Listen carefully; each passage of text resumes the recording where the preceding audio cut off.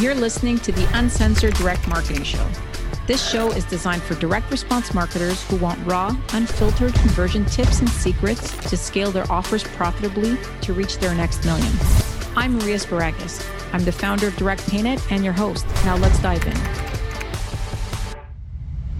Post-holiday chargebacks. So a lot of merchants and offer owners have their best quarters in Q4 during the holiday season, when a lot of people right now are online shopping and buying gifts and so forth. And, obviously it's quite crushing when I look at, processing statements and I see, a lot of our merchants, suffer tremendous losses in Q1 because of refunds and chargebacks and all the costs associated with that. So, I definitely want to make sure that if you're selling something online, that you have all the tools in your arsenal to make sure that you protect that revenue that you've generated in Q4, and that, obviously you take steps necessary to prevent chargebacks all throughout the year, but particularly in Q1, where you can suffer a lot more losses. You can have some issues with your merchant account, whether you're working with Stripe, PayPal, or you have your own merchant account. We see a lot of merchants at DirectPayNet that get into trouble in, January, February, March after the holidays, because chargebacks start adding up. Perhaps there was a few items that, you shipped that took longer than they should have. There could be a lot of different situations. And, obviously I really feel for you if you're in this situation where, your chargebacks just had a bump because something happened, supply chain issue or whatever the case is. And now, you risk losing your business or your merchant account, or, a lot of issues that you can experience because of this. So listen in until the end. I have, quite a few easy tips, things that you can implement literally, within a couple of hours, and that can save you a lot of time and a lot of headaches when dealing with chargebacks and your merchant account. Now, steps to curb holiday chargebacks. First and foremost, obviously you're now in this period, so it's important to kind of take a quick look and see what you're doing right now for processing returns and cancellations. So after the first week of January, a lot of people start returning items that they received as gifts, or things that may have come in late and didn't, make the cut for Christmas gifts. So, make sure that you streamline your process, offer online options to make things easier for returns, give customers a quick online form that they can fill out in order to get a return, or whatever the case is. Ensure to have enough customer service staff and enough customer service hours to, accommodate your clients. So if your clients and your buyers are all over the world, you need to make sure that you're operating, more than, let's say, business hours, or you have your in-house customer service staff doing the business hours, and then you find an outsourced call center that can, fill in the gaps for the hours that you don't have staff for. Now, obviously, staffing and so forth is difficult in this day and age. So offering more online options and offering cancellation and refund processes online will, save you a lot of time and money in staffing. So consider that when, I see a lot of merchants that come to me and say, I don't want to let people cancel online or return online. I want them to call us. That way we get less of them. It actually just leads to people not getting refunds and going for the chargeback, because they may get frustrated in the process. They may not understand how to return the product. So try to make it as easy as possible, especially in Q1. You might want to offer some online options in Q1 and then take them off after, when things kind of slow down. Verify that your orders have shipped and have been received. So this is operations, like really making sure that, when that items have shipped and they have been received. So doing a quick little kind of audit of, 10 random orders, per region could be an interesting thing to make sure that not only have these orders shipped, but they have been received by your customers. So delays in shipping are a huge factor in chargebacks. So especially if somebody was waiting for a Christmas gift and it didn't come on time, they had to go buy something else, or, you told them it was going to be 3 to 5 days and it took 3 weeks. This is a huge factor in somebody charging back and causing a lot of dissatisfaction. So make sure that, your orders are not only just being shipped, but you're verifying that, at the other end, they're being received. You can even do a customer spot check. So for example, call a couple of customers and tell them, you'll offer them 5 or 10% off their next purchase or whatever if, they do a quick survey on your service. So these are really important things. And, sometimes they're overlooked because we're really focusing on the day to day. We're focusing on, what customers are doing, how they're buying and so forth, but we don't focus post purchase. So that's just as important to make sure that your customer doesn't refund and you keep the money that he spent in your store.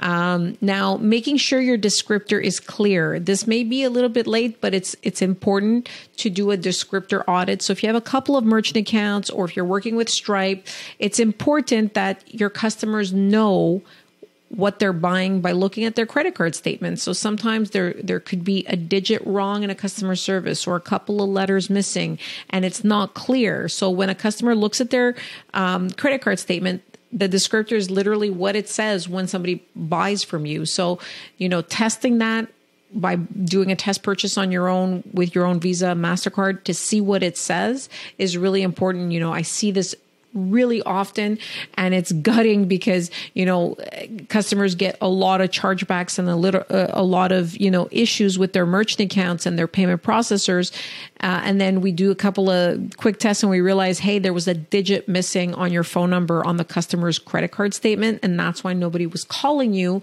and they were actually just doing a chargeback or filing a chargeback. So make sure the descriptor, which is what your customer sees on their credit card statement, is clear and it represents your business, just to avoid any confusion. If a customer is confused, the first place they're going to call is their bank to figure it out. And that's what you want to avoid at all costs. You want customers to come to you if they need service, not to their bank. So keep that in mind. Now, obviously, as we're in Q1 and we're kind of progressing and we're trying to make sure that we don't run into any trouble, we minimize losses, and that, as I said earlier, you keep as much revenue that you made during the holiday season. There's another, some tools that you can use to guard your business and ensure nothing, progresses too badly with your merchant account. And that's add reactive fraud measures. So there's a couple of things that you can do which alert you when a customer is thinking about charging back. So these tools are Order Insights, Ethoca, and Verify. These are the 3 most common tools. Now, I wouldn't suggest that you use all 3 of them because there could be some repetition here. Order Insights is kind of the new kid on the block, and it's a Visa-only product. Ethoca is mainly MasterCard, and Verify is also Visa and some MasterCard. So, take a look at what these tools are. I'm not going to go with it at length, but we have seen, a lot of people switch over to Order Insights, which basically is a Visa product that connects, you to Visa directly. So if somebody calls their bank and says, hey, what is this product? Or I didn't buy this, you will get an alert and it'll give you 24 hours to either contact your customer, if there's an issue with shipping and the customer hasn't received it, you can just decide to refund, or you could take action within 24 hours that will prevent your chargeback from coming in. And that will obviously, in terms of cost, obviously these alerts cost money, but if you're having some issues with Stripe or PayPal or your merchant account and you're worried that you might not have payment processing, you might want to add a tool like this in Q1 just to prevent any issues that may come in. Outsource chargeback management. So there's tons of companies out there. You can reach out to me if you're looking for a couple of suggestions on how to manage chargebacks, how to manage these alerts, how to have the best tools possible. So if it starts becoming very time consuming because, you're running a big business, outsourcing is a good solution because it can save you some time, and it can also get you a couple of experts who can really kind of do a quick audit for you and take care of adding the proper tools. Always be sure to kind of ask them a lot of questions, make sure that they understand your business, they understand how you sell, your business processes, because it can make a big difference in the tools that they use. So, a good flow of communication is really important with whoever you outsource to, but it could be, if you have a couple of people on staff, or if you're deploying your customer service or your ops people in managing chargebacks, it could actually be very time consuming. It can get expensive. And, sometimes these companies that you outsource to can do it for cheaper and can do it faster. So speed at which of execution for all these tools, like I mentioned earlier, for Ethoca and Verify and so forth, is really important. So if you get alerts and you take really long to respond, they come in as chargebacks a lot faster. So keep that in mind. And then last but not least, as you're running your business, you have to prioritize.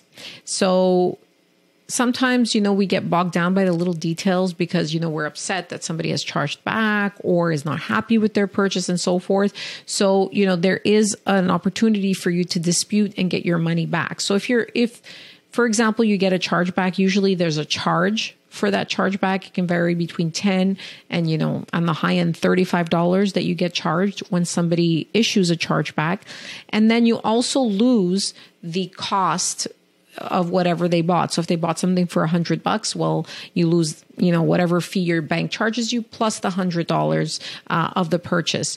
Now, you can dispute that, meaning if a customer says, hey, I never bought this, or whatever the case is, you can dispute and get your money back. That initial fee that, your payment processor charges you, the 10 to $35 that they charge you, you don't get that back. But the $100, if you win, you can get it back from your processor. Now, sometimes, especially for smaller tickets, it's just not worth it. So it just comes down to, let's say somebody bought something for $20. They charge back, you get charged, $20-$30 for the chargeback, and you lose the $20. And then you either have staff, kind of create a case to prove that this person bought it. That's time and money wasted on trying to get $20 back. And then if you do outsource, you can, you might be paying $5 to $10 for them to kind of dispute this charge.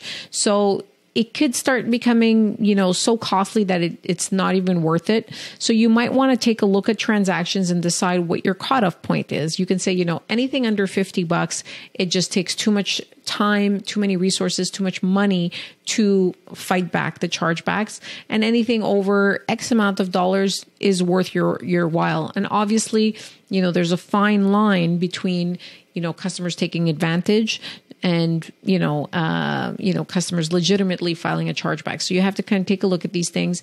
If somebody charges back and you're not really sure why, and you think, you did everything that you had to, you might want to block that card number and that person's email address from ever ordering from you again. So, at least you might not take action to recover your funds, but at least they won't be buying from you again.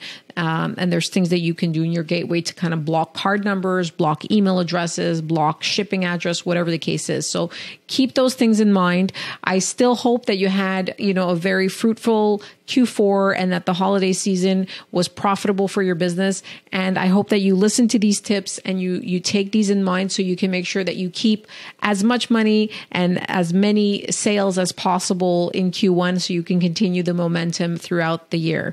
As usual, if you like this episode, please go to the rest of my channel and take a look at other tips and tricks that I have to increase your conversions, to increase your sales, to get you to keep more money. And don't forget to like, subscribe, and share this episode with all your friends and anybody that you know that would profit from it. Thank you so much. Have yourself a great day.